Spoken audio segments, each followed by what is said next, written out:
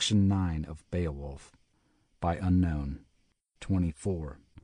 Beowulf spake, bairn of Ecgtheow. Lo, now, this booty, son of Healfdene, Lord of Scyldings, we've lustily brought thee, sign of glory, thou seest it here. Not lightly did I with my life escape. In war under water this work I essayed with endless effort, and even so my strength had been lost, had the Lord not shielded me. Not a whit could I with hunting do in work of war. Though the weapon is good, yet a sword the sovereign of men vouchsafed me to spy on the wall there, in splendor hanging old, gigantic, how oft he guides the fiendless wit. And I fought with that brand, felling in fight, since fate was with me, the house wardens. That war sword then all burned, bright blade, when the blood gushed o'er it. Battle sweat hot, but the hilt I brought back from my foes. So avenged I their fiendish deeds, deathfall of Danes, as was due and right. And this is my hest, that in Heorot now safe thou canst sleep, with thy soldier band, and every thane of all thy folk, both old and young, no evil fear.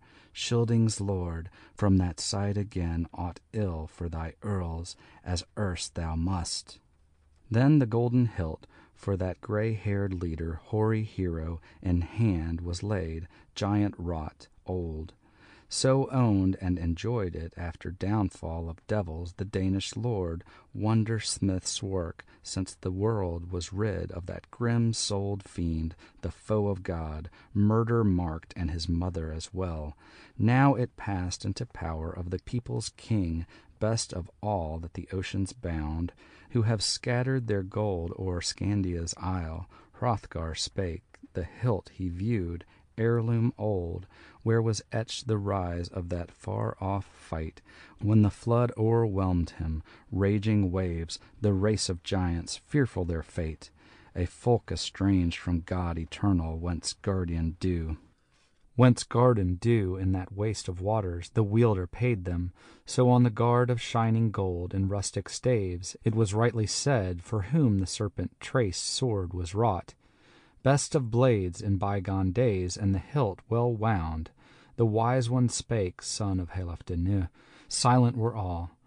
Lo, may he say who sooth and right follows mid-folk, of far times mindful, a land warden old, that this earl belongs to the better breed. So oft aloft thy fame must fly, O friend of Beowulf. Far and wide o'er folksteads many, firmly thou shalt all maintain. Mighty strength with mood of wisdom, love of mine will I assure thee, as a while ago I promised thou shalt prove a stay in future, in far-off years to folk of thine, to the heroes a help. Was not Hera mowed thus to offspring, Egwella, honor Scyldings, nor grew for their grace, but for grisly slaughter, for doom of death to the Danishmen?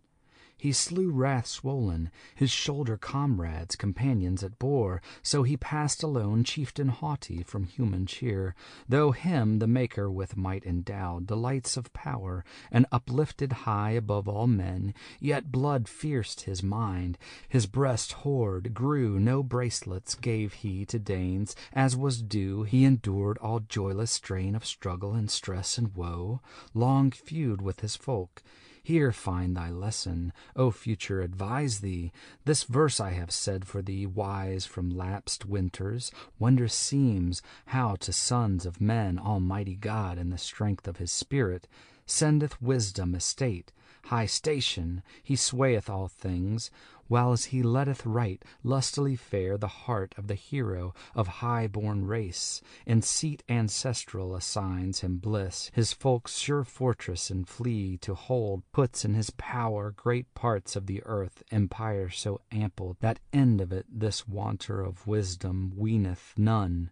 So he waxes in wealth, no wise can harm him, illness or age, no evil cares shadow his spirit. No sword hate threatens from ever an enemy, all the world wends at his will. No worse he knoweth, till all within him obstinate pride waxes and waits, while the warden slumbers, the spirit sentry sleep is too fast, which masters his might, and the murderer nears, stealthily soothing the shafts from his bow.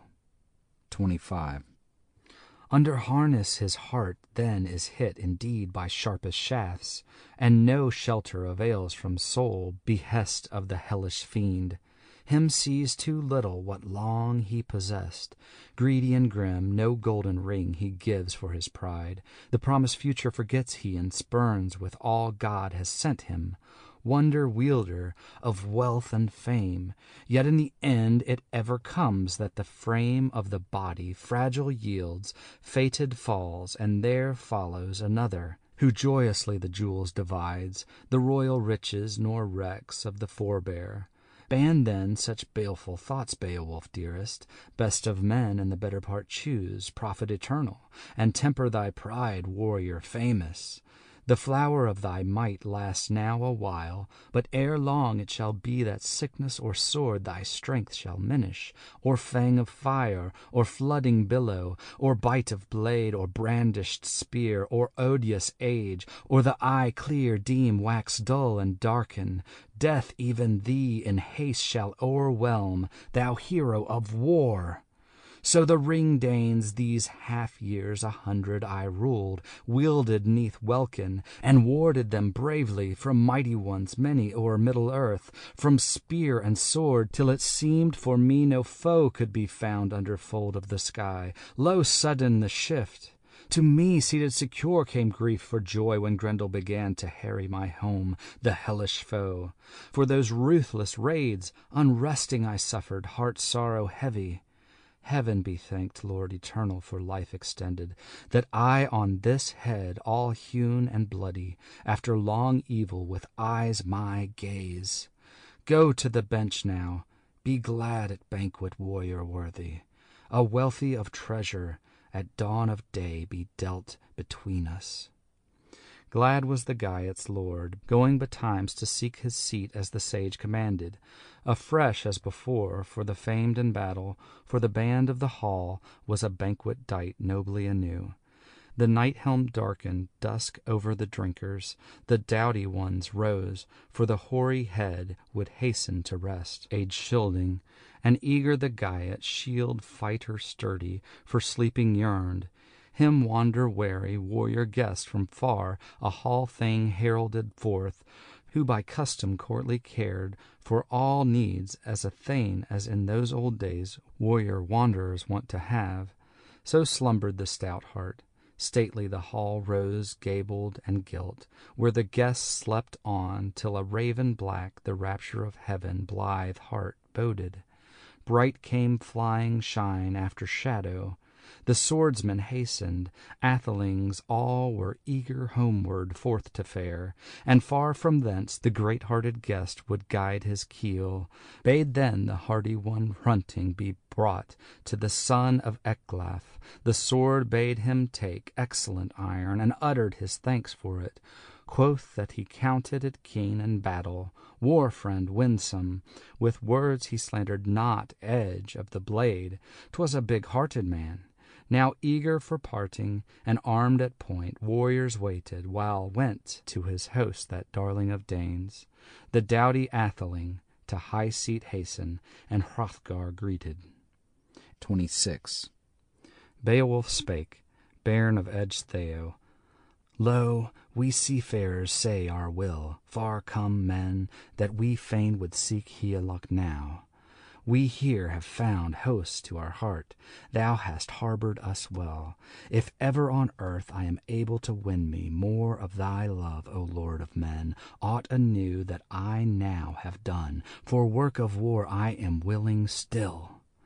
If it come to me ever across the seas, that neighbour foemen annoy and fright thee as they that hate thee ere will have used, thousands then of thanes I shall bring, heroes to help thee. Of Higelac I know, ward of his folk, that though few his years, the Lord of the Geats will give me aid, by word and by work, that well I may serve thee, wielding the war wood to win thy triumph, and lending thee might when thou lackest men. If thy Hrethik should come to courts of Geats, a sovereign son, he will surely there find his friends. A far-off land each man should visit who vaunts him brave. Him then answering Hrothgar spake, These words of thine the wisest God sent to thy soul. No sager counsel from so young in years ere yet have I heard. Thou art strong of main, and in mind art wary, art wise in words. I ween indeed, if ever it hap that Hrethel's heir by spear be seized, by sword grim battle, by illness or iron, thine elder and lord people's leader, and life be thine, no seemlier man will the sea Geats find at all to choose for their chief and king, for hoard guard of heroes, if thou wilt thy kinsman kingdom. Thy keen mind pleases me, the longer the better, Beowulf loved. Thou hast brought it about that both our peoples, sons of the Geat and Spear-Dane folk, shall have mutual peace, and from murderous strife such as once they waged from war refrain. Long as I rule this realm so wide, let our hoards be common, let heroes with gold each other greet o'er the gannet's bath, and the ringed prow bear o'er rolling waves tokens of love. I trow my landfolk towards friend and foe, and firmly joined, and honor they keep in the olden way. To him in the hall then Halfdan's son gave treasures 12, and the trust of earls bade him fare with the gifts to his folk beloved, hail to his home, and in haste return. Then kissed the king of Ken renowned Scyldings' chieftain, that choicest thane, and fell on his neck. Fast flowed the tears of the hoary-headed, heavy with winters he had chases twain, but he clung to this, that each should look on the other again, and hear him in hall. Was this hero so dear to him, his breast wild billows he banned in vain? Safe in his soul a secret longing, locked in his mind, for that loved man burned in his blood. Then Beowulf strode, glad of his gold gifts, the grass plot o'er warrior blithe, the wave roamer bode, riding at anchor, its owner awaiting. As they hastened onward, Hrothgar's gift they lauded at length. 'Twas a lord unpeered, every way blameless, till age had broken, it spareth no mortal his splendid might. End of section 9.